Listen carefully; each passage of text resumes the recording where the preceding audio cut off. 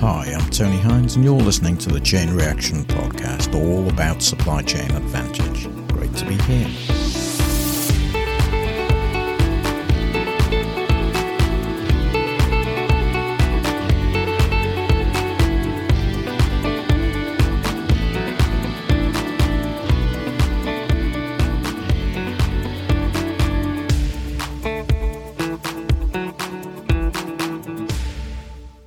Well, thanks for dropping by.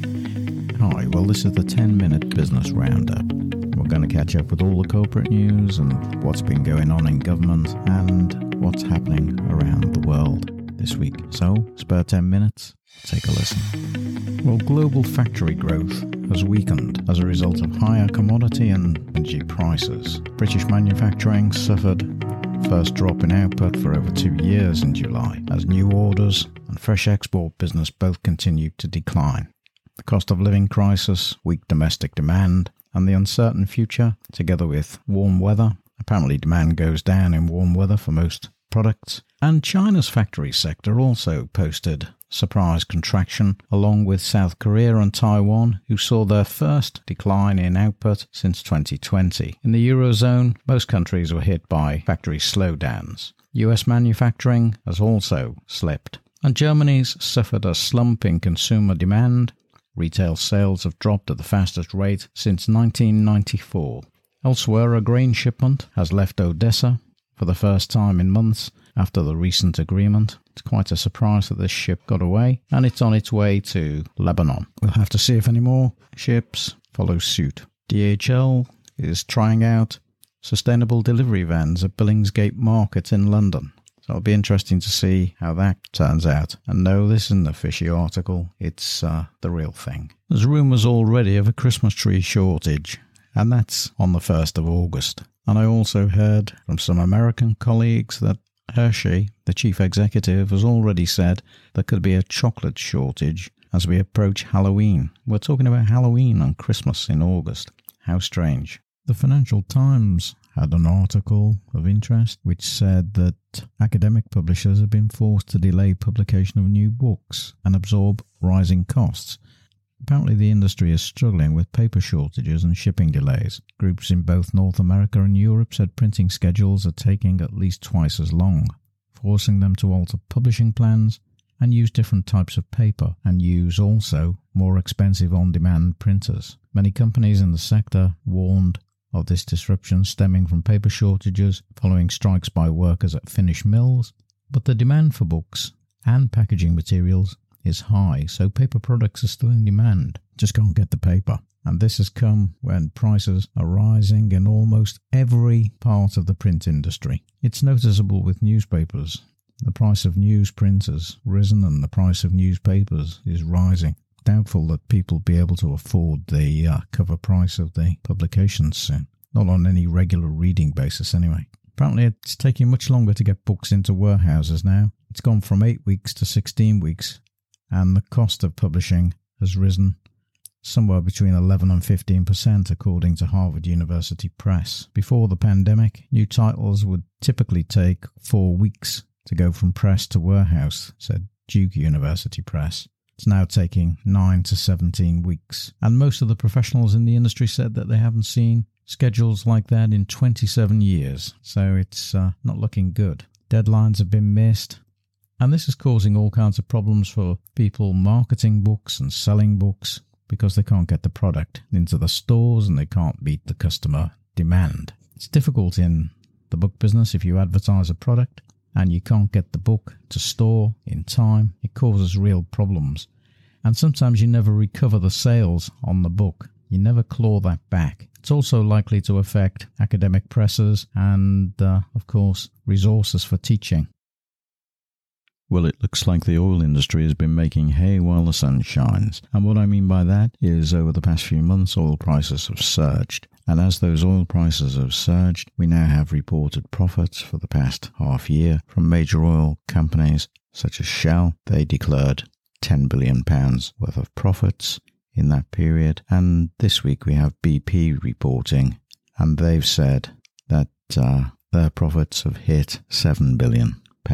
for the quarter. Now, the UK government did talk about imposing an energy tax, but that only came into force. This is a windfall tax on energy companies because of these surging prices, but that only came into force on the 14th of July. So those companies will not be hit with that tax at this time. So it seems an enormous amount of money. And the energy companies, of course, are irritating the general public and, of course, government, because they've said they'll give shareholders the dividend, which will be high as a result of their increased profits. But really, I don't suppose one can complain about that because they are a business and that's what they're in business to do. And dividends are part of the deal if you invest in the company. Now, the other thing that's quite interesting is that Maersk have reported higher profits in 2022. They've beat their second quarter revenue expectations because of the congested global supply chains, which boosted freight rates. So these congestions in global supply chains are good news for somebody, the shipping companies mainly, because it's leading to higher freight rates, and that's boosting profits. Maersk said its underlying earnings before tax, depreciation and amortization, the EBITDA, is around $37 billion, and it forecast just $30 billion earlier in the year. So they've raised the profits quite a bit there, almost a quarter, 25% up. Underlying earnings before interest is now expected at around $31 billion, up from the previous guidance of $24 billion. They expect things to normalise in ocean container shipping in the fourth quarter of the year, so it's not expected that this will continue, but they've done pretty well out of the supply chain disruptions that pushed up those freight rates.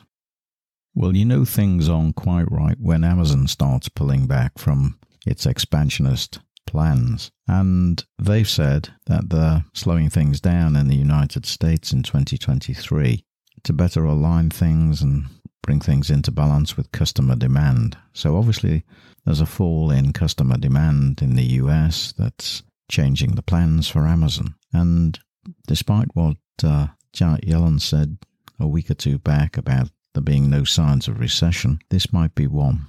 Amazon said they've got a glut in capacity. It invested $6 billion in additional cost to achieve that extra capacity for warehouse space.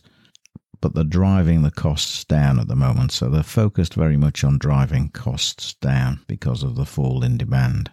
Amazon, of course, put substantial investment in during the early part of the pandemic, and demand reached a high point in 2021. So they're now making some adjustments to pull things back in line with this fall in demand. In 2021, they put 55% of their capital investment into warehouse and transportation, but in the next year they only expect that to hit 40%.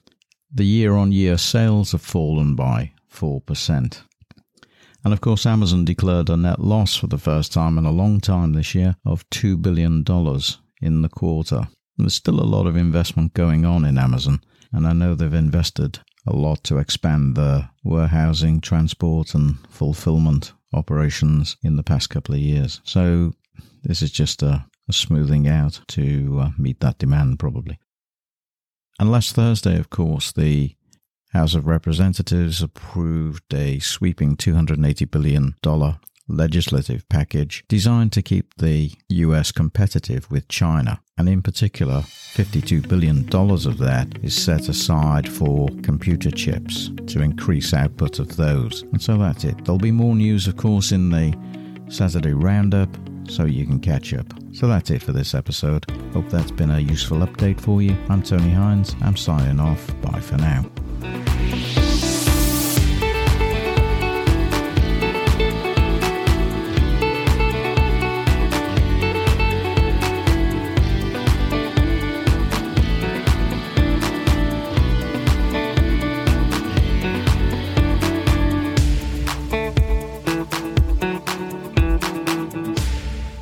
You've been listening to the Chain Reaction Podcast, written, presented and produced by Tony Hines.